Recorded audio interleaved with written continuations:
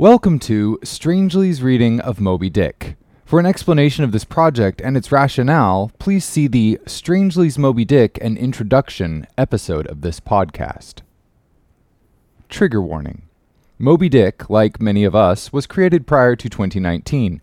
As such, it may contain language, ideas, and situations which might not be up to the standards of the modern reader. Furthermore, it's about muscular seamen hunting creatures that are remarkably phallic in shape. It's gonna get sweaty. Strangely presents an unabridged audiobook of Moby Dick, or The Whale, by Herman Melville. Part 11. Chapter 74. The Sperm Whale's Head. Contrasted View. Here now are two great whales laying their heads together. Let us join them and lay together our own. Of the grand order of folio leviathans, the sperm whale and the right whale are by far the most noteworthy. They are the only whales regularly hunted by man. To the Nantucketer, they present the two extremes of all the known varieties of the whale. As the external difference between them is mainly observable in their heads, and as the head of each is at this very moment hanging from the Pequod's side, and as we may freely go from one to the other by merely stepping across the deck, where, I should like to know, would you obtain a better chance to study practical cetology than here? In the first place, you are struck by the general contrast between these heads. Both are massive enough in all conscience, but there is a certain mathematical symmetry in the sperm whales which the right whale sadly lacks. There is more character in the sperm whale's head. As you behold it, you involuntarily yield the immense superiority to him.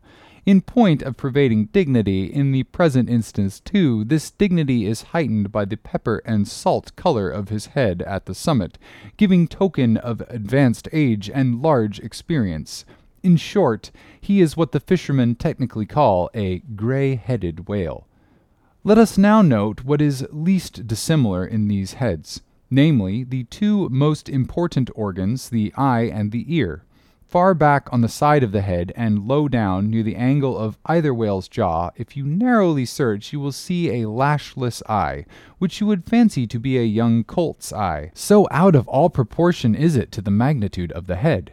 Now, from this peculiar sideways position of the whale's eyes, it is plain that he can never see an object which is exactly ahead, nor more than he can see one exactly astern. In a word, the position of the whale's eyes corresponds to that of a man's ears, and you may fancy for yourself how it would fare with you did you sideways survey objects through your ears. You would find that you could only command some 30 degrees of vision in advance of the straight sideline of your sight, and about 30 more behind it. If your bitterest foe were walking straight towards you with dagger uplifted in broad day, you would not be able to see him any more than if he were stealing up upon you from behind. In a word, you would have two backs, so to speak, but at the same time also two fronts. Side fronts? From what is it that makes the front of a man? What, indeed, but his eyes? Moreover, while in most other animals I can now think of, the eyes are so planted as imperceptibly to blend their visual power so as to produce one picture and not two to the brain, the peculiar position of the whale's eyes, ineffectually divided as they are by many cubic feet of solid head, which towers between them like a great mountain separating two lakes in valleys, this, of course, must wholly separate the impressions which each independent organ imparts. The whale, therefore, must see one distinct picture on this side and another distinct picture on that side, while all between must be profound darkness and nothingness to him. May man, in effect, be said to look out on the world from a sentry box with two joined sashes for his window. But with the whale, these two sashes are separately inserted, making two distinct windows, but sadly impairing the view. This peculiarity of the whale's eyes is a thing always to be borne in mind in the fishery, and to be remembered by the reader in some subsequent scenes. A curious and most puzzling question might be started concerning this visual matter as touching the Leviathan, but I must be content with a hint. So long as a man's eyes are open to the light, the act of seeing is involuntary. That is, he cannot then help mechanically seeing whatever objects are before him. Nevertheless, anyone's experience will teach him that though he can take in an undiscriminating sweep of things in one glance, it is quite impossible for him attentively and completely to examine any two things, however large or however small, at one and the same instant of time, never mind if they lie side by side and touch each other. But if you come now to separate those two objects and surround each by a circle of profound darkness, then in order to see one of them in such a manner as to bring your mind to bear on it, the other will be utterly excluded from your contemporary consciousness. How is it then with the whale? True, both of his eyes in themselves must simultaneously act, but is his brain so much more comprehensive, combining, and subtle than man's, that he can, at the same moment of time, attentively examine two distinct prospects, one on one side of him and the other in an exactly opposite direction?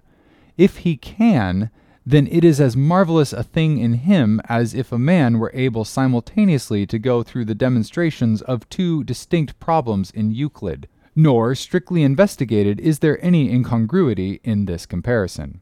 It may be but an idle whim, but it has always seemed to me that the extraordinary vacillations of movement displayed by some whales when beset by 3 or 4 boats, the timidity and liability to queer frights so common to such whales, I think that this all indirectly proceeds from the helpless perplexity of volition, in which their divided and diametrically opposite powers of vision must involve them. But the ear of the whale is full as curious as the eye. If you are an entire stranger to their race, you might hunt over their heads for hours and never discover that organ. The ear has no external leaf whatever, and into that hole itself you can hardly insert a quill, so wondrously minute is it. It is lodged a little behind the eye. With respect to their ears, this important difference is to be observed between the sperm whale and the right. While the ear of the former has an external opening, that of the latter is entirely and evenly covered over with a membrane so as to be quite imperceptible from without. Is it not curious that so vast a being as the whale should see the world through so small an eye and hear the thunder through an ear which is smaller than a hare's?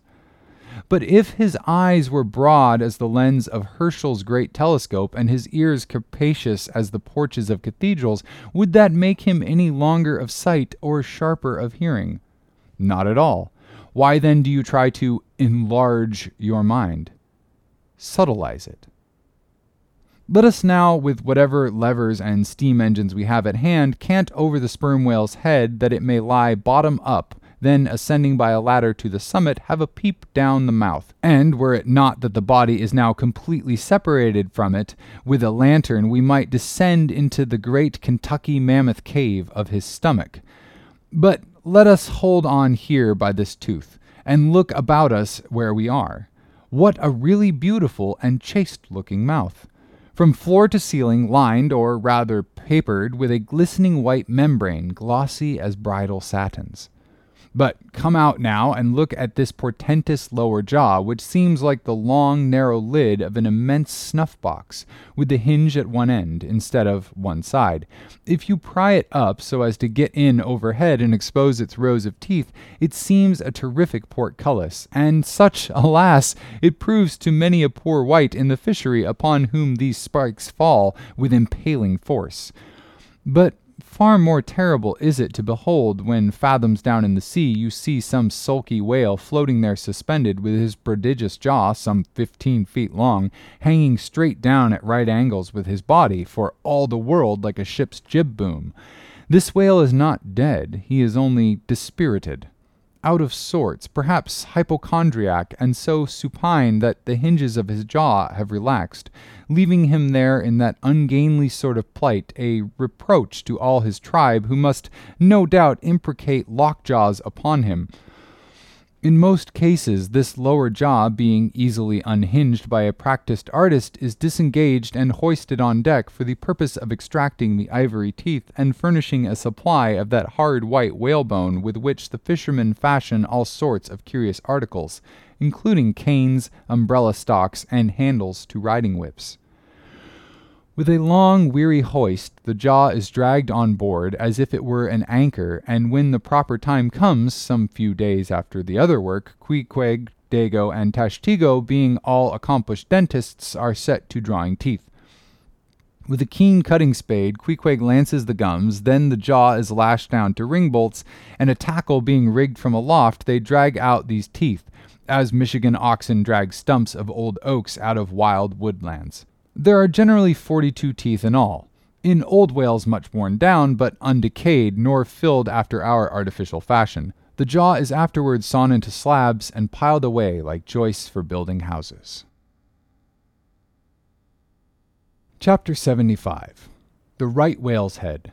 Contrasted View. Crossing the deck, let us now have a good long look at the right whale's head. As in general shape the noble sperm whale's head may be compared to a Roman war chariot, especially in front when it is so broadly rounded, so as a broad view the right whale's head bears a rather inelegant resemblance to a gigantic galliot-toed shoe. 200 years ago an old Dutch voyager likened its shape to that of a shoemaker's last, and in this same last, or shoe, that old woman of the nursery tale with the swarming brood might very comfortably be lodged, she and all her progeny. But as you come nearer to this great head, it begins to assume different aspects according to your point of view. If you stand on its summit and look at these two F-shaped spout holes, you would take the whole for an enormous bass viol, and these spiracles the apertures in its sounding board. Then again, if you fix your eye upon this strange, crested, comb-like incrustation on the top of the mass, this green barnacled thing, which the Greenlanders call the crown, and the southern fishers the bonnet of the right whale, fixing your eyes solely on this, you would take the head for the trunk of some huge oak, with a bird's nest in its crotch. At any rate, when you watch those live crabs that nestle here in this bonnet, such an idea would be almost sure to occur to you, unless, indeed, your fancy has been fixed by the technical term crown also bestowed upon it, in which case you will take great interest in thinking how this mighty monster is actually a diademed king of the sea whose green crown has been put together for him in this marvelous manner. But if this whale be a king, he is a very sulky-looking fellow to grace a diadem. Look at that hanging lower lip. What a huge sulk and pout is there! A sulk and pout by carpenter's measurement about 20 feet long and 5 feet deep. A sulk and pout that will yield you some 500 gallons of oil and more. A great pity now that this unfortunate whale should be hare-lipped. The fissure is about a foot across. Probably the mother, during an important interval, was sailing down the Peruvian coast when earthquakes caused the beach to gape. Over this lip, as over a slippery threshold, we now slide into the mouth. Upon my word, were I at Mackinac, I should take this to be the inside of an Indian wigwam. Good Lord, is this the road that Jonah went? The roof is about 12 feet high and runs to a pretty sharp angle, as if there were a regular ridgepole there, while these ribbed, arched, hairy sides present us with these wondrous half-vertical scimitar-shaped slats of whalebone, say 300 on a side, which, depending from the upper part of the head or crown bone, form those Venetian blinds which have elsewhere been cursorily mentioned. The edges of these bones are fringed with hairy fibers, through which the right whale strains the water, and in whose intricacies he retains the small fish. When open-mouthed, he goes through the seas of brit in feeding time. In the central blinds of bone, as they stand in their natural order, there are certain curious marks, curves, hollows, and ridges whereby some whalemen calculate the creature's age, as the age of an oak by its circular rings. Though the certainty of this criterion is far from demonstrable, yet it has the savor of analogical probability. At any rate, if we yield to it, we must grant a far greater age to the right whale than at first glance will seem reasonable. In old times there seem to have prevailed the most curious fancies concerning these blinds. One voyager in Purkis calls them the wondrous whiskers inside of the whale's mouth. Footnote. This reminds us that the right whale really has a sort of whisker, or rather a mustache consisting of a few scattered white hairs on the upper part of the outer end of the lower jaw. Sometimes these tufts impart a rather brigandish expression to his otherwise solemn countenance. End footnote. Another, hog's bristles. A third old gentleman in Hacktheot uses the following elegant language. There are about 250 fins crowning on each side of his upper chop, which arch over his tongue and on each side of his mouth. As everyone knows, these same hog's bristles, fins, whiskers, blinds, or whatever you please, furnish to the ladies their busks and other stiffening contrivances. But in this particular, the demand has long been in decline. It was in Queen Anne's time that the bone was in its glory, the farthingale being then all the fashion. And as those ancient dames moved about gaily, though in the jaws of the whale, as you may say, even so, in a shower with the like thoughtlessness, do we nowadays fly under the same jaws for protection, the umbrella being a tent spread over the same bone. But now forget about blinds and whiskers for a moment, and standing in the right whale's mouth, look around you afresh. Seeing all these colonnades of bone so methodically ranged about, would you not think you were inside of the great Haarlem organ and gazing upon its 1,000 pipes? For a carpet to the organ we have a rug of the softest Turkey, the tongue, which is glued, as it were, to the floor of the mouth. It is very fat and tender, and apt to tear in pieces in hoisting it on deck. This particular tongue now before us, at a passing glance, I should say it was a 6-barreler. That is, it will yield you about that amount of oil. Ere this, you must have plainly seen the truth of what I started with, that the sperm whale and the right whale have almost entirely different heads. To sum up, then, in the right whales there is no great well of sperm, no ivory teeth at all, no long, slender mandible of a lower jaw like the sperm whales. Nor in the sperm whale are there any of those blinds of bone, no huge lower lip, scarcely anything of a tongue. Again, the right whale has 2 external spout holes, the sperm whale only 1. Look your last now on these venerable hooded heads while they yet lie together, for one will soon sink unrecorded in the sea, the other will not be very long in following. Can you catch the expression of the sperm whales there? It is the same he died with, only some of the longer wrinkles in the forehead seem now faded away. I think his broad brow to be full of a prairie-like placidity, born of a speculative indifference as to death. But mark the other head's expression. See that amazing lower lip pressed by accident against the vessel's side so as firmly to embrace the jaw. Does not this particular head seem to speak of an enormous practical resolution in facing death? This right whale I take to have been a Stoic, the sperm whale a Platonian, who might have taken up Spinoza in his later years. Chapter 76. The Battering Ram. Ere quitting for the nonce the sperm whale's head, I would have you, as a sensible physiologist, simply, practically, remark its front aspect in all its compacted collectedness. I would have you investigate it now with the sole view of forming to yourself some unexaggerated, intelligent estimate of whatever battering ram power may be lodged there. Here is a vital point. For you must either satisfactorily settle this matter with yourself, or forever remain an infidel as to one of the most appalling, but not the less true events perhaps anywhere to be found in all recorded history. You observe that in the ordinary swimming position of the sperm whale, the front of his head presents an almost wholly vertical plane to the water. You observe that the lower part of that front slopes considerably backwards so as to furnish more of a retreat for the long socket which receives the boom-like lower jaw. You observe that the mouth is entirely under the head, much in the same way, indeed, as though your own mouth were entirely under your chin. Moreover, you observe that the whale has no external nose, and what nose he has, his spout hole, is on the top of his head. You observe that his eyes and ears are at the sides of his head, nearly 1/3 of his entire length from the front. Wherefore you must now have perceived that the front of the sperm whale's head is a dead, blind wall, without a single organ or tender prominence of any sort whatsoever. Furthermore, you are now to consider that only in the extreme, lower, backward-sloping part of the front of the head is there even the slightest vestige of bone, and not till you get near 20 feet from the forehead do you come to the full cranial development, so that this whole enormous boneless mass is as one wad.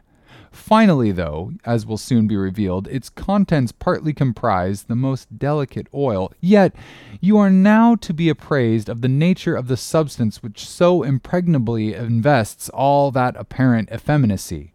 In some previous place I have described to you how the blubber wraps the body of the whale as the rind wraps the orange. Just so with the head, but with this difference. About the head, this envelope, though not so thick, is of a boneless toughness, inestimable by any man who has not handled it. The severest pointed harpoon, the sharpest lance darted by the strongest human arm, impotently rebounds from it.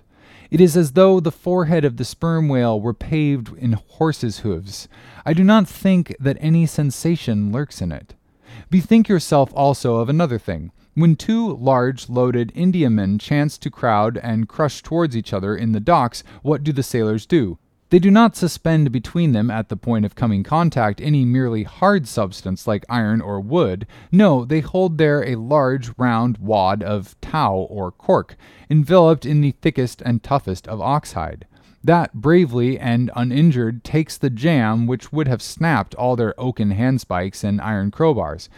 By itself, this sufficiently illustrates the obvious fact I drive at. But supplementary to this, it has hypothetically occurred to me that as ordinary fish possess what is called a swimming bladder in them capable at will of distension or contraction, and as the sperm whale, as far as I know, has no such provision in him, considering, too, the otherwise inexplicable manner in which he now depresses his head altogether beneath the surface, and anon swims with it high elevated out of the water, considering the unobstructed elasticity of its envelope, considering the unique interior of his head, it has hypothetically occurred to me, I say, that those mystical lung-celled honeycombs there may possibly have some hitherto unknown and unsuspected connection with the outer air, so as to be susceptible to atmospheric distension and contraction.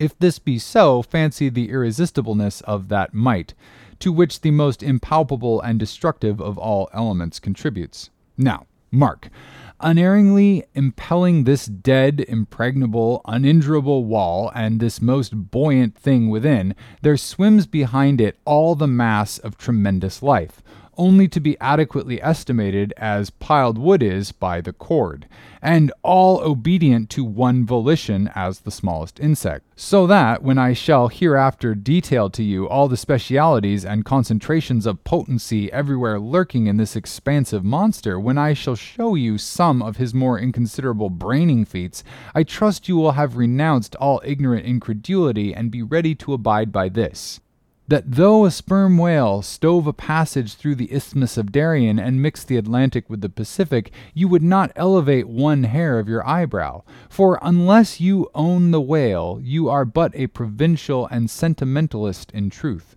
But clear truth is a thing for salamander giants only to encounter. How small the chances for the provincials, then? What befell the weakling youth lifted by the dread goddess's veil at Lais? Chapter 77. The Great Heidelberg Tun. Now comes the bailing of the case, but to comprehend it aright you must know something of the curious internal structure of the thing operated upon. Regarding the sperm whale's head as a solid oblong, you may, on an inclined plane, sideways divide it into two coins. Footnote. Coin is not a Euclidean term, it belongs to the pure nautical mathematics. I know not that it has been defined before. A quoin is a solid which differs from a wedge in having its sharp end formed by the steep inclination of one side instead of the mutual tapering of both sides. End footnote.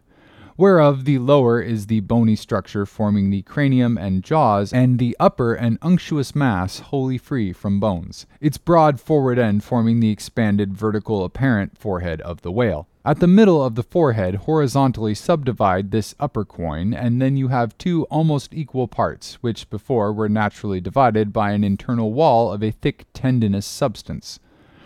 The lower subdivided part, called the junk, is one immense honeycomb of oil, formed by the crossing and recrossing into 10,000 infiltrated cells of tough elastic white fibers throughout the whole extent.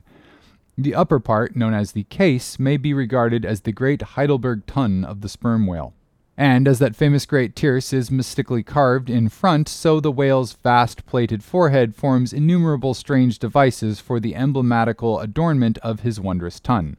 Moreover, as that of Heidelberg was always replenished with the most excellent of the wines of the Rhenish valleys, so the tun of the whale contains by far the most precious of all his oily vintages, namely the high-prized spermaceti, in its absolutely pure, limpid, and odoriferous state. Nor is this precious substance found unalloyed in any other part of the creature. Though in life it remains perfectly fluid, yet upon exposure to the air after death it soon begins to concrete, sending forth beautiful crystalline shoots as when the first thin delicate ice is just forming in water. A large whale's case generally yields about 500 gallons of sperm, though from unavoidable circumstances considerable of it is spilled, leaks, and dribbles away, or is otherwise irrevocably lost in the ticklish business of securing what you can. I know not what fine and costly material the Heidelberg Tun was coated within, but in superlative richness this coating could not possibly have compared with the silken pearl-colored membrane like the lining of a fine pelisse forming the inner surface of the sperm whale's case. It will have been seen that the Heidelberg Tun of the sperm whale embraces the entire length of the entire top of the head, and since, as has been elsewhere set forth, the head embraces 1/3 of the whole length of the creature, then setting that length down at 80 feet for a good-sized whale, you have more than 26 feet for the depth of the tun, when it is lengthwise hoisted up and down against a ship's side. As in decapitating the whale, the operator's instrument is brought close to the spot where an entrance is subsequently forced into the spermaceti magazine, he has therefore to be uncommonly heedful lest a careless, untimely stroke should invade the sanctuary and wastingly let out its invaluable contents. It is this decapitated end of the head, also, which is the last elevated out of the water, and retained in that position by the enormous cutting tackles, whose hempen combinations on one side make quite a wilderness of ropes in that quarter. Thus much being said, attend now, I pray you, to that marvelous and, in this particular instance, almost fatal operation whereby the sperm whale's great Heidelberg Tun is tapped. Chapter 78. Cistern and Buckets.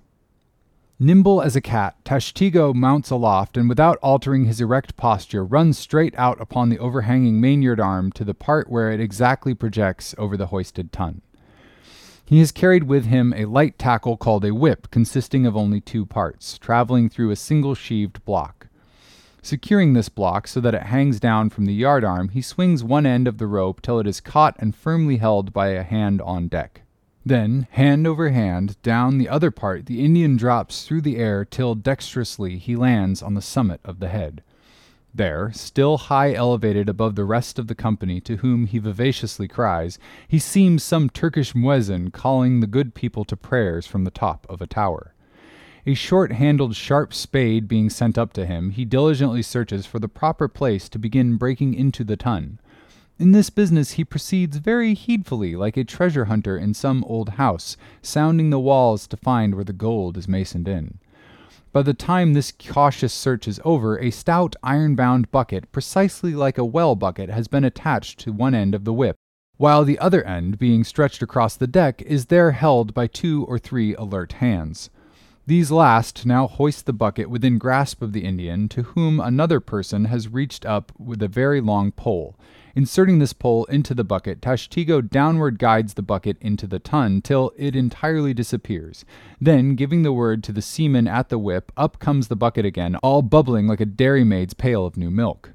Carefully lowered from its height, the full-freighted vessel is caught by an appointed hand and quickly emptied into a large tub. Then, remounting aloft, it again goes through the same round until the deep cistern will yield no more. Towards the end, Tashtego has to ram his long pole harder and deeper into the tun until some 20 feet of the pole have gone down. Now, the people of the Pequod had been bailing some time in this way. Several tubs had been filled with the fragrant sperm when all at once a queer accident happened.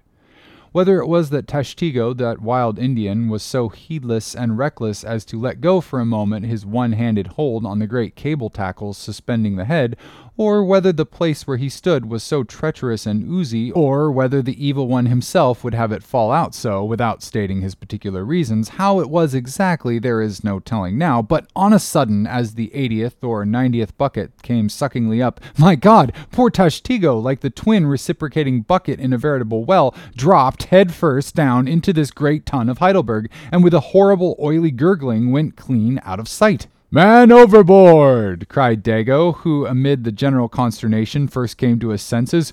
"Swing the bucket this way!" And, putting one foot into it so as to better secure his slippery handhold on the whip itself, the hoisters ran him high up to the top of the head almost before Tashtego could have reached its interior bottom.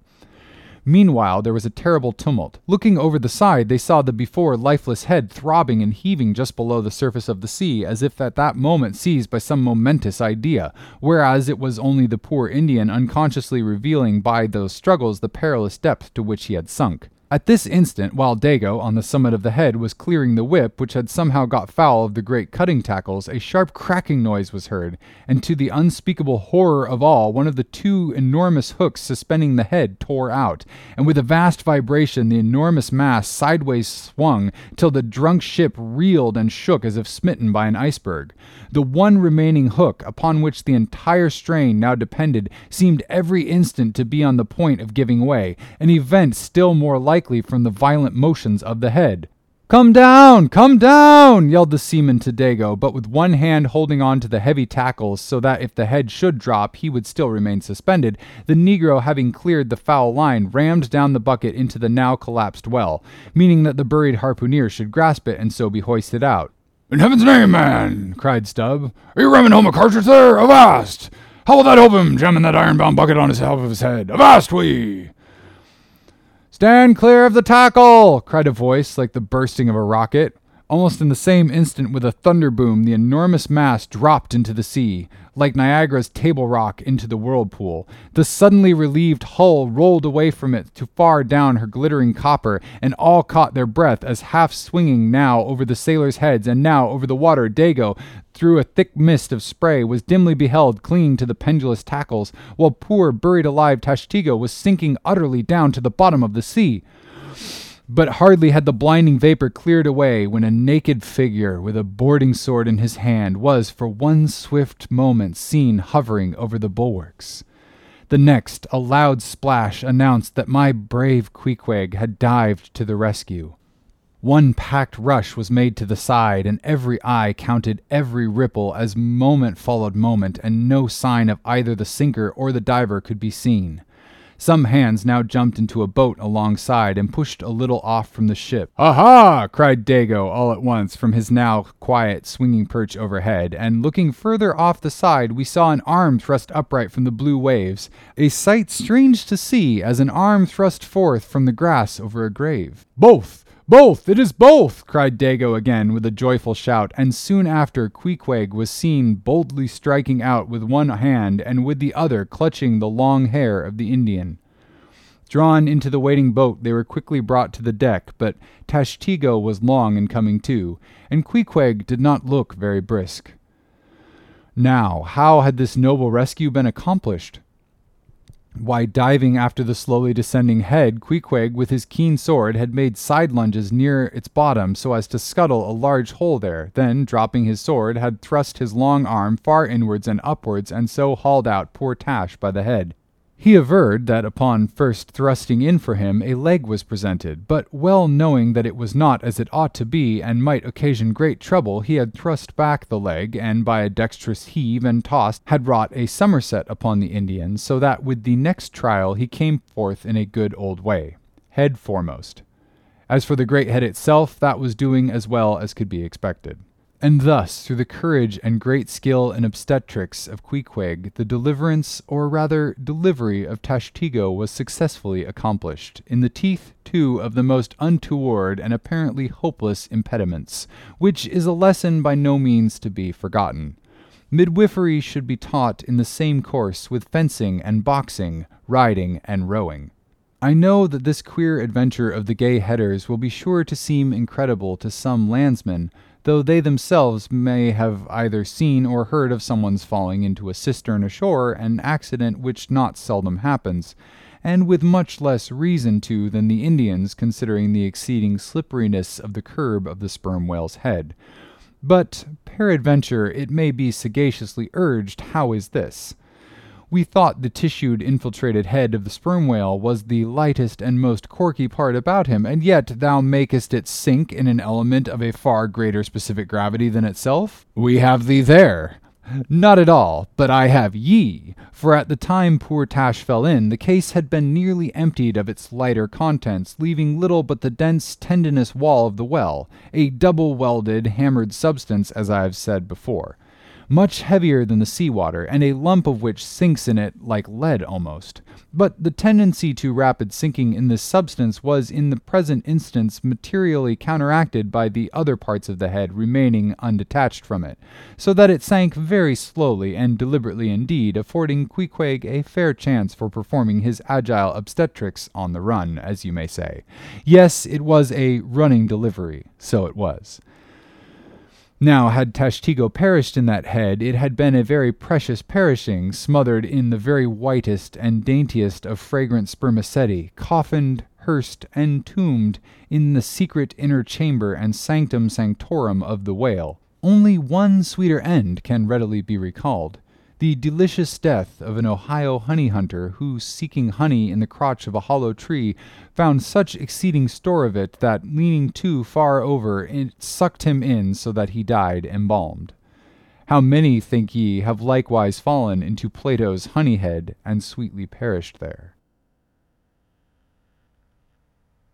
Chapter 79. The Prairie. To scan the lines of his face, or feel the bumps on the head of this Leviathan, this is a thing which no physiognomist or phrenologist has yet undertaken.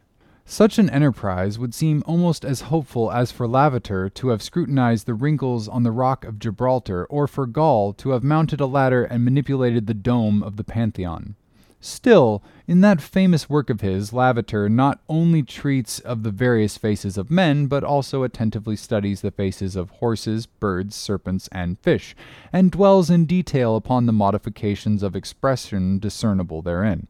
Nor have Gall and his disciple Spernsheim failed to throw out some hints touching the phrenological characteristics of other beings than man. Therefore, though I am but ill qualified for a pioneer in the application of these two semi-sciences to the whale, I will do my endeavor. I try all things, I achieve what I can. Physiognomically regarded, the sperm whale is an anomalous creature. He has no proper nose, and since the nose is the central and most conspicuous of the features, and since it perhaps most modifies and finally controls their combined expression, hence it would seem that its entire absence as an external appendage must very largely affect the countenance of the whole. For as in landscape gardening, a spire, cupola, monument, or tower of some sort is deemed almost indispensable to the completion of the scene, so no face can be physiognomically in keeping without the elevated open-work belfry of the nose. Dash the nose from Phidias's marble Jove, and what a sorry remainder. Nevertheless, Leviathan is of so mighty a magnitude, all his proportions are so stately, that the same deficiency which in the sculpted Jove were hideous, in him is no blemish at all. Nay, it is an added grandeur. A nose to a whale would have been impertinent. As on your physiognomical voyage you sail round his vast head in your jolly boat, your noble conceptions of him are never insulted by the reflection that he has a nose to be pulled, a pestilent conceit which so often will insist upon obtruding even when beholding the mightiest royal beetle on his throne. In some particulars, perhaps, the most imposing physiognomical view to be had of the sperm whale is that of the full front of his head. This aspect is sublime. In thought, a fine human brow is like the east when troubled with the morning. In the repose of the pasture, the curled brow of the bull has a touch of the grand in it. Pushing heavy cannon up mountain defiles, the elephant's brow is majestic. Human or animal, the mystical brow is as the great golden seal affixed by the German emperors to their decrees. It signifies, God, done this day by my hand. But in most creatures, nay, in man himself, very often the brow is but a mere strip of alpine land lying along the snow line. Few are the foreheads which, like Shakespeare's or Melanchthon's, rise so high and descend so low that the eyes themselves seem clear, eternal, tideless mountain lakes. And above all them, in the forehead's wrinkles, you seem to track the antlered thoughts descending there to drink as the Highland hunters track the snowprints of the deer. But in the great sperm whale, this high and mighty godlike dignity inherent in the brow is so immensely amplified that gazing on it in the full front view, you feel the deity and the dread powers more forcibly than in beholding any other object in living nature. For you see no one point precisely, not one distinct feature is revealed, no nose, eyes, ears, or mouth, no face. He has none. Proper. Nothing but one broad firmament of a forehead pleated with riddles, dumbly lowering with the doom of boats and ships and men. Nor in profile does this wondrous brow diminish, though that way viewed its grandeur does not domineer upon you so. In profile you plainly perceive that horizontal semi-crescented depression in the forehead's middle which in man is Lavater's mark of genius. But how? Genius in the sperm whale? Has the sperm whale ever written a book, spoken a speech? No. His great genius is declaring in his doing nothing particular to prove it. It is, moreover, declared in his pyramidical silence. And this reminds me that had the great sperm whale been known to the young Orient world, he would have been defied by their child Magian thoughts. They defied the crocodile of the Nile because the crocodile is tongueless, and the sperm whale has no tongue, or at least it is so exceedingly small as to be incapable of protrusion. If, however, any highly cultured, poetical nation shall lure back to their birthright the merry May-Day gods of old, and livingly enthrone them again in the now egotistical sky, in that now undaunted hill, then to be sure, exalted to Jove's high seat, the great sperm whale shall lord it. Campollion deciphered the wrinkled granite hieroglyphics, but there is no Campollion to decipher the Egypt of every man's and every being's face. Physiognomy, like every other human science, is but a passing fable. If then Sir William Jones, who read in 30 languages, could not read the simplest peasant's face in its profounder and more subtle meanings, how may unlettered Ishmael hope to read the awful Chaldee of the sperm whale's brow? I but put that brow before you. Read it, if you can.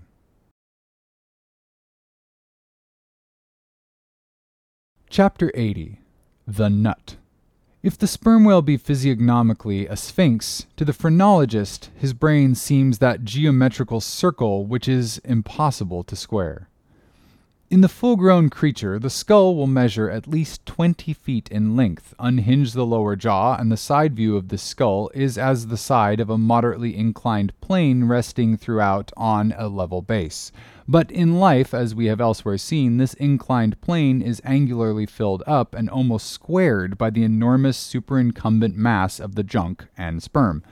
At the high end of the skull forms a crater to bed that part of the mass, while under the long floor of this crater, in another cavity seldom exceeding 10 inches in length and as many in depth, reposes the mere handful of this monster's brain. The brain is at least 20 feet from his apparent forehead in life. It is hidden away behind its vast outworks, like the innermost citadel within the amplified fortifications of Quebec. So, like a choice casket, it is secreted in him that I have known some whalemen who peremptorily deny the sperm whale has any other brain than that palpable semblance of one formed by the cubic yards of his sperm magazine.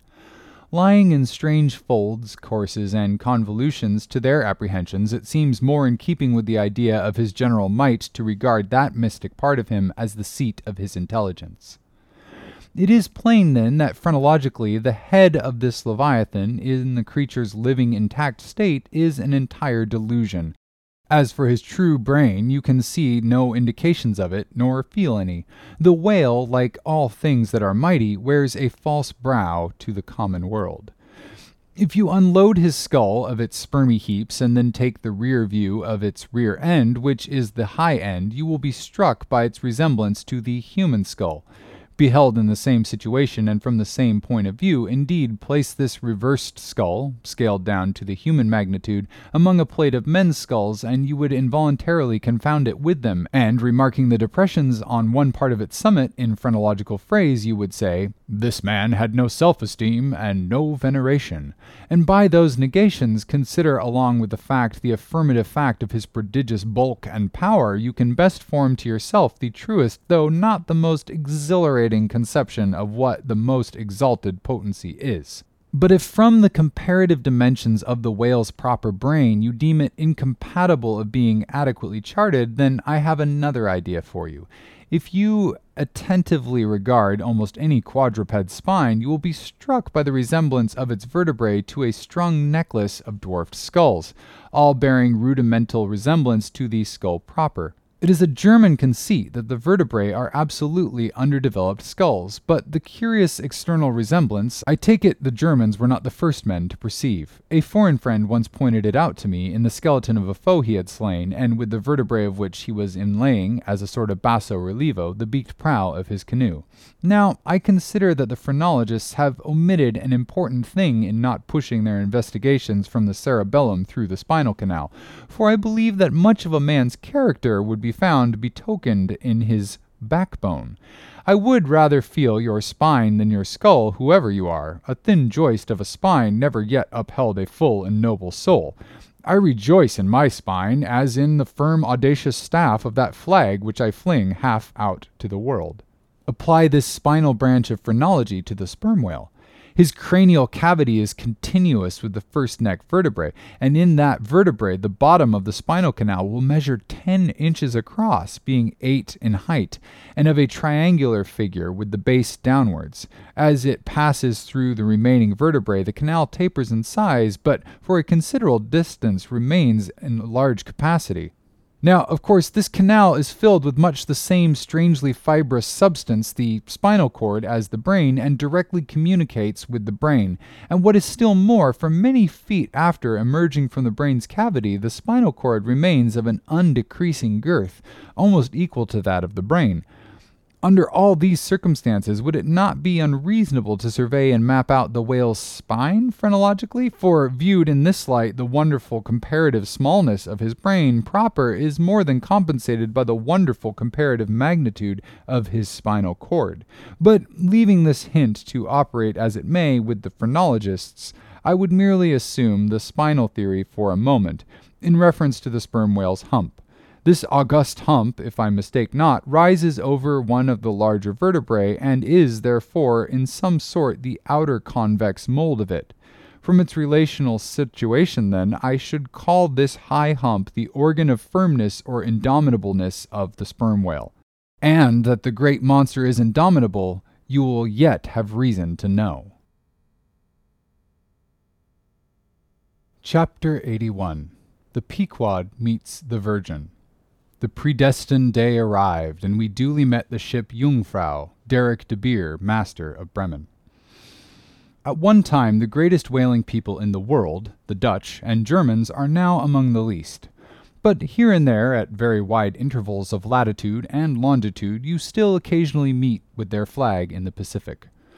For some reason, the Jungfrau seemed quite eager to pay her respects, while yet some distance from the Pequod she rounded to, and dropping a boat, her captain was impelled toward us, impatiently standing in the bows instead of the stern. "What is he in his hand there?" cried Starbuck, pointing to something wavingly held by the German. "Impossible! A lamp feeder!" "Not that," said Stubb. No, it's a coffee pot, Mr. Starbuck. He's coming off to make us our coffee. Is the Yarman Don't see that big tin can there alongside him? That's his boiling water. Oh, that's all right. It's a Yarman. Go along with you, cried Flask. It's a lamp feeder and an oil can. He's out of oil and has come a-begging. However curious it may seem for an oil ship to be borrowing oil on the whale ground, and however much it may inadvertently contradict the old proverb about carrying coals to Newcastle, yet sometimes such a thing really happens, and in the present case Captain Derek de Deer did indubitably conduct a lamp feeder as Flask did declare. As he mounted the deck, Ahab abruptly accosted him without at all heeding what he had in his hand, but in his broken lingo the German soon evinced his complete ignorance of the white whale, immediately turning the conversation to his lamp feeder and oil can with some remarks touching on his having to turn into his hammock at night in profound darkness, his last drop of Bremen oil being gone and not a single flying fish yet captured to supply the deficiency, concluding by hinting that his ship was indeed what in the fishery is technically called a clean one, that is, an empty one, well deserving the name of Jungfrau or Virgin. His necessities supplied, Derek departed, but he had not gained his ship's side when whales were almost simultaneously raised from the mastheads of both vessels, and so eager for the chase was Derek that without pausing to put his oil can and lamp feeder aboard, he slewed round his boat and made after the Leviathan lamp feeders. Now the game having risen to leeward, he and the other 3 German boats that soon followed him had considerably the start of the Pequod's keels. There were 8 whales, an average pod. Aware of their danger, they were going all abreast with great speed straight before the wind, rubbing their flanks as closely as so many spans of horses in harness. They left a great wide wake as though continually unrolling a great wide parchment upon the sea. Full in this rapid wake, and many fathoms in the rear, swam a huge humped old bull, which by his comparatively slow progress, as well as by the unusual yellowish incrustations overgrowing him, seemed afflicted with the jaundice, or some other infirmity. Whether this whale belonged to the pod in advance seemed questionable, for it is not customary for such venerable leviathans to be at all social. Nevertheless, he stuck to their wake, though indeed their backwater must have retarded him, because the white bone or swell at his broad muzzle was a dashed one, like the swell formed when 2 hostile currents meet. His spout was short, slow, and laborious, coming forth with a choking sort of gush, and spending itself in torn shreds, followed by strange subterranean commotions in him, which seemed to have egress at his other buried extremity, causing the waters behind him to up-bubble. "Who's got some paregoric?" said Stubb. "He has a stomachache, I'm afraid. Lord, think of having half an acre of stomachache. Adverse winds are holding mad Christmas in him, boys. It's the first foul wind I've ever known to blow from astern. But look, did ever a whale yaw so before? It must be. He's lost his tiller." As an overladen Indiaman bearing down the Hindustan coast with a deck-load of frightened horses careens, buries, rolls, and wallows on her way, so did this old whale heave his aged bulk, and now and then, partly turning over in his cumbrous rib ends, expose the cause of his devious wake in the unnatural stump of his starboard fin. Whether he had lost that fin in battle, or had been born without it, it were hard to say. "Only wait a bit, old chap, and I'll give you a sling for that wounded arm," cried cruel Flask, pointing with the whale line near him. "Mind he don't sling thee with it," cried Starbuck. "Give way, or the German will have him." With one intent, all the combined rival boats were pointed for this one fish, because not only was he the largest, and therefore the most valuable whale, but he was the nearest to them, and the other whales were going with such great velocity, moreover, as almost to defy pursuit for the time.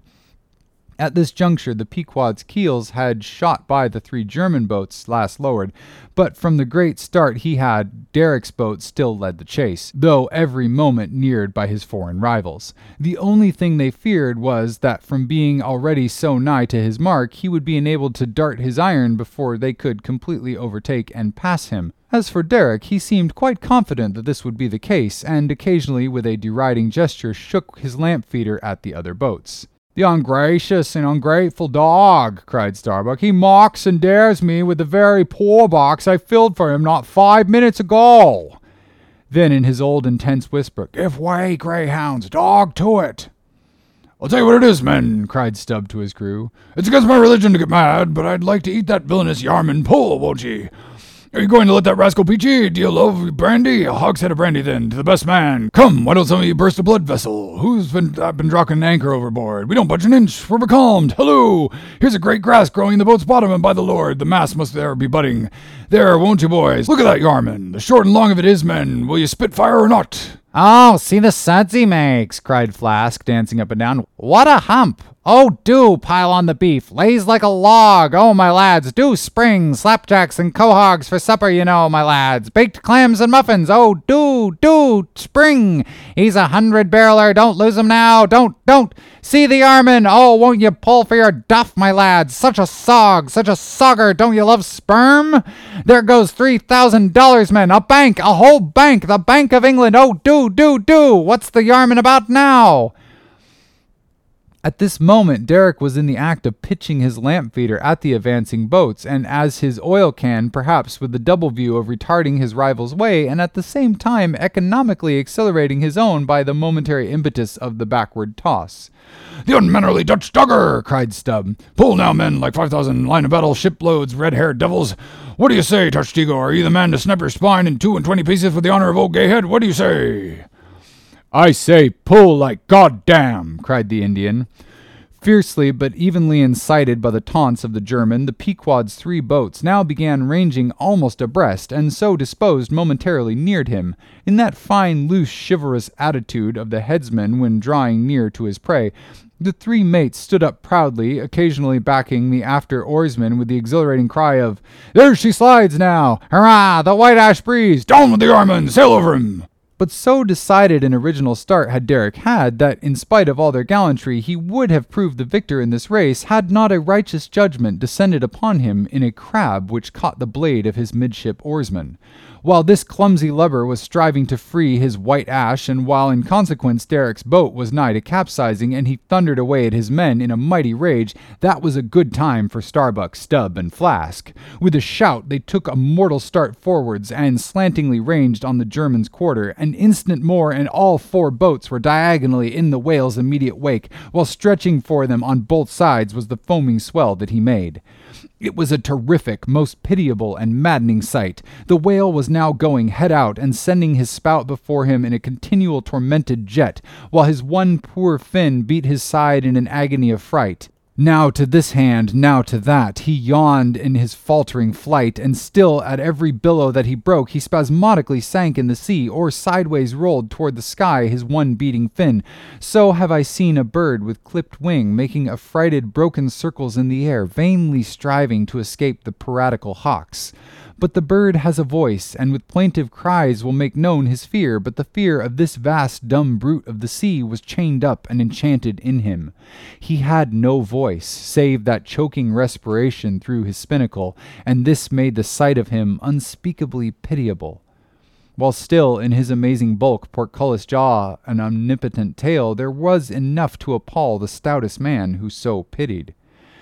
Seeing now that but a very few moments more would give the Pequod's boats the advantage, and rather than thus be foiled out of his game, Derek chose to hazard what to him must have seemed a most unusually long dart ere the last chance would forever escape. But no sooner had his harpooneer stand up for the stroke than all 3 tigers, Queequeg, Tashtego, Dago, instinctively sprang to their feet, and standing in a diagonal row, simultaneously pointed their barbs and darted over the head of the German harpooneer. There 3 Nantucket irons entered the whale. Blinding vapors of foam and white fire, the 3 boats in the first fury of the whale's headlong rush bumped the Germans aside with such force that both Derek and his baffled harpooneer were spilled out and sailed over by 3 flying keels. "Don't be afraid, my butterboxes," cried Stubb, casting a passing glance upon them as he shot by. "You'll be picked up presently, all right. I saw some sharks astern. St. Bernard's dogs, you know, relieve distressed travelers. Hurrah! This is the way to sail now. Every keel a sunbeam. Hurrah! Here we go, like 3 tin kettles on the tail of a mad cougar. This puts me in mind of fastening to an elephant into Tilbury on a plane. Makes the wheel spokes fly, boys, when you fasten to him that way. And here's the danger of being pitched out, too, when you strike a hill. Hurrah! This is the way a fellow feels when he's going to Davy Jones, all in a rush, down an endless inclined plane. Hurrah! This one carries the everlasting mail." But the monster's run was a brief one. Giving a sudden gasp, he tumultuously sounded. With a grating rush, the 3 lines flew round the loggerheads with such a force as to gouge deep grooves in them, while so fearful were the harpooneers that this rapid sounding would soon exhaust the lines, that, using all their dexterous might, they caught repeated smoking turns with the rope to hold on, till at last, owing to the perpendicular strain, the lead-lined chocks of the boats, whence the 3 ropes went straight down into the blue, the gunwales of the boats were almost even with the water, while the 3 sterns tilted high in the air, and the whale soon ceasing to sound, for some time they remained in that attitude, fearful of expending more line, though the position was a little ticklish. But though boats have been taken down and lost in this way, yet it is this holding on, as it is called, this hooking up by the sharp barbs of his live flesh from the back, this it is that often torments the Leviathan into soon rising again to meet the sharp lance of his foes. Yet, not to speak of the peril of the thing, it is to be doubted whether this course is always the best, for it is but reasonable to presume that the longer the stricken whale stays under the water, the more he is exhausted, because, owing to the enormous surface of him, in a full-grown sperm whale something less than 2,000 square feet, the pressure of the water is immense. We all know that an astonishing atmospheric weight we ourselves stand up under, even here above ground in the air. How vast then the burden of a whale bearing on his back a column of 200 fathoms of ocean. It must at least equal the weight of 50 atmospheres. One whaleman has estimated it at the weight of 20 line of battleships with all their guns and stores and men on board. As the 3 boats lay there on that gently rolling sea, gazing down into its eternal blue noon, and as not a single groan or cry of any sort, nay, not so much as a ripple or a bubble came up from its depths, what landsman would have thought that beneath all that silence and placidity the utmost monster of the seas was writhing and wrenching in agony? Not 8 inches of perpendicular rope were visible at the bows. Seems it credible that by 3 such thin threads the great Leviathan was suspended like the big weight on the 8-day clock? Suspended? And to what? To 3 bits of board. Is this the same creature of whom it was once so triumphantly said, "Canst thou fill his skin with barbed irons, or his head with fish spears? The sword of him that layeth at him cannot hold, the spear, the dart, nor the habergeon. He esteemeth iron as straw, the arrow cannot make him flee, darts are counted as stubble. He laugheth at the shaking of a spear." This creature? This he? Oh, that unfulfillment should follow the prophets, for with the strength of 1,000 thighs in his tail, Leviathan had run his head under the mountains of the sea to hide from the Pequod's fish spears. In that sloping afternoon sunlight, the shadows that the 3 boats sent down beneath the surface must have been long enough and broad enough to shade half Xerxes' army. Who can tell how appalling to the wounded whale must have been such huge phantoms flitting over his head? "Stand by, men, he stirs," cried Starbuck, as the 3 lines suddenly vibrated in the water, distinctly conducting upwards to them, as by magnetic wires, the life and death throbs of the whale, so that every oarsman felt them in his seat. The next moment, relieved in great pain from the downward strain at the bows, the boats gave a sudden bounce upwards, as a small ice field will, when a dense herd of white bears are scared from it into the sea. Haul in! Cried Starbuck again. "He's rising!" The lines, which hardly an instant before not 1 hand's breadth could have been gained, were now in long, quick coils flung back, all dripping into the boats, and soon the whale broke water within 2 ships' lengths of the hunters. His motions plainly denoted his extreme exhaustion. In most land animals there are certain valves or floodgates in many of their veins, whereby, when wounded, the blood is in some degree at least instantly shut off in certain directions. Not so with the whale. One of those peculiarities is to have an entire non-valvular structure of the blood vessels, so that when pierced, even by so small a point as a harpoon, a deadly drain is at once begun upon his whole arterial system, and when this is heightened by the extraordinary pressure of water at a great distance below the surface, his life may be said to pour from him in incessant streams. Yet so vast is the quantity of blood in him, and so distant and numerous its interior fountains, that he will keep thus bleeding and bleeding for a considerable period, even as in drought a river will flow whose source is in the well springs of far off and undiscernible hills. Even now, when the boats pulled upon this whale and perilously drew over his swaying flukes and the lances were darted into him, they were followed by steady jets from the new-made wound which kept continually playing, while the natural spout hole in his head was only at intervals, however rapid, sending its affrighted moisture into the air. From this last vent no blood yet came, because no vital part of him had thus far been struck. His life, as they significantly call it, was untouched. As the boats now more closely surrounded him, the whole upper part of his form, with much of it that is ordinarily submerged, was plainly revealed.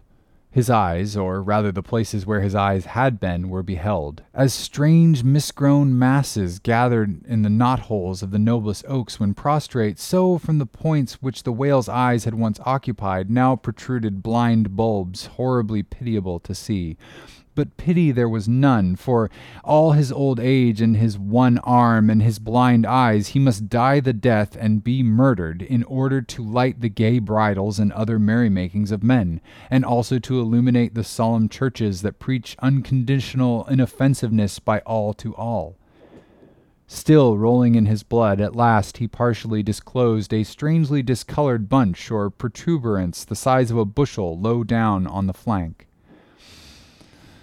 "A nice spot," cried Flask. "Just let me prick him there once." "Avast!" cried Starbuck. "There's no need of that." But humane Starbuck was too late. At the instant of the dart, an ulcerous jet shot from this cruel wound, and goaded by it into more than sufferable anguish, the whale, now spouting thick blood, with swift fury blindly darted at the craft, bespattering them and their glorying crews all over with showers of gore, capsizing Flask's boat and marring the bows. It was his death stroke, for by this time so spent was he by loss of blood that he helplessly rolled away from the wreck he had made, lay panting on his side, impotently flapping with his stumped fin, then, over and over, slowly revolving like a waning world, turned up the white secrets of his belly, lay like a log, and died. It was most piteous, that last expiring spout, as when by unseen hands the water is gradually drawn off from some mighty fountain, and with half-stifled melancholy gurglings the spray column lowers and lowers to the ground. So the long last dying spout of the whale. Soon, while the crews were awaiting the arrival of the ship, the body showed symptoms of sinking with all its treasures unrifled. Immediately by Starbuck's orders, lines were secured to it at different points, so that ere long every boat was a buoy, the sunken whale being suspended a few inches beneath them by the cords. By very heedful management, when the ship drew nigh, the whale was transferred to her side and was strongly secured there by the stiffest fluke chains, for it was plain that unless artificially upheld, the body would at once sink to the bottom. It so chanced that almost upon first cutting into him with a spade, the entire length of a corroded harpoon was found embedded in his flesh, on the lower part of the bunch before described. But as the stumps of harpoons are frequently found in the dead bodies of captured whales, with the flesh perfectly healed around them and no prominence of any kind to denote their place, therefore this must needs have been some other unknown reason in the present case fully to account for the ulceration alluded to. But still more curious was the fact of a lance head of stone being found in him, not far from the buried iron, the flesh perfectly firm about it. Who had darted that stone lance? And when? It might have been darted by some Norwest Indian long before America was discovered. What other marvels might have been rummaged out of this monstrous cabinet there is no telling, but a sudden stop was put to further discoveries by the ship's being unprecedentedly dragged over sideways into the sea, owing to the body's immensely increasing tendency to sink. However, Starbuck, who had the ordering of affairs, hung on to it to the last, hung on to it so resolutely indeed that when at length the ship would have been capsized if still persisting in locking arms with the body, then, when the command was given to break clear from it, such was the immovable strain upon the timbers to which the fluke chains and cables were fastened that it was impossible to cast them off. Meantime, everything in the Pequod was aslant. To cross to the other side of the deck was like walking up the steep gabled roof of a house. The ship groaned and gasped. Many of the iron inlayings of her bulwarks and cabins were started from their places by the unnatural dislocation. In vain, handspikes and crows were brought to bear upon the immovable fluke chains to pry them adrift from the timber heads, and so low had the whale now settled that the submerged ends could not at all be approached, while every moment whole tons of ponderosity seemed added to the sinking bulk, and the ship seemed on the point of going over. Hold on, Mochi, cried Stubb to the body. Don't be such a devil of a hurry to sink. By thunder, men, we must do something, go for it. No use prying there avast, I say, with your handspikes, and run one of ye up the prayer chain and a penknife and cut the big chains. Knife, ay, cried Queequeg, and seizing the carpenter's heavy hatchet, he leaned out of the porthole, and steel to iron began slashing at the largest fluke chains. But a few strokes, full of sparks, were given when the exceeding strain effected the rest. With a terrific snap, every fastening went adrift, the ship righted, the carcass sank. Now this occasional inevitable sinking of a recently killed sperm whale is a very curious thing, nor has any fisherman yet adequately accounted for it. Usually, a dead sperm whale floats with great buoyancy, with its side or belly considerably elevated above the surface. If the only whales that thus sank were old, meager, and broken-hearted creatures, their pads of lard diminished and all their bones heavy and rheumatic, then you might with some reason assert that this sinking is caused by an uncommon specific gravity in the fish so sinking, consequent upon this absence of buoyant matter in him. But it is not so. For young whales in the highest health and swelling with noble aspirations prematurely cut off from the warm flush and May of life with all their panting lard about them, even these brawny buoyant heroes do sometimes sink. Be it said, however, that the sperm whale is far less liable to this accident than any other species. Where one of that sort go down, 20 right whales do. This difference in the species is no doubt imputable to no small degree to the greater quantity of bone in the right whale, his Venetian blinds alone sometimes weighing more than a ton. From this encumbrance the sperm whale is wholly free. But there are instances where, after the lapse of many hours or several days, the sunken whale again rises more buoyant than in life. But the reason of this is obvious. Gases are generated in him. He swells to a prodigious magnitude, becomes a sort of animal balloon. A line of battle ship could hardly keep him under then. In the shore whaling on soundings among the bays of New Zealand, when a right whale gives token of sinking, they fasten buoys to him with plenty of rope, so that when the body has gone down, they know where to look for it when it shall have ascended again. It was not long after the sinking of the body that a cry was heard from the Pequod's mastheads, announcing that the Jungfrau was again lowering her boats, though the only spout in sight was that of a finback, belonging to a species of uncapturable whales, because of its incredible power of swimming. Nevertheless, the finback spout is so similar to the sperm whales that, by unskilful fishermen, it is often mistaken for it, and consequently Derrick and his host were now in valiant chase of this unnearable brute. The Virgin, crowding all sail, made after her 4 young keels, and thus they all disappeared far to leeward, still in bold, hopeful chase. Oh, many are the finbacks, and many are the Derricks, my friend. Thanks for listening to this week's episode of Strangely's Moby Dick. If you have comments, questions, or would like to purchase the full audiobook of this project straight away, please send an email to saftp@tuta.io. That's saftp@tuta.io.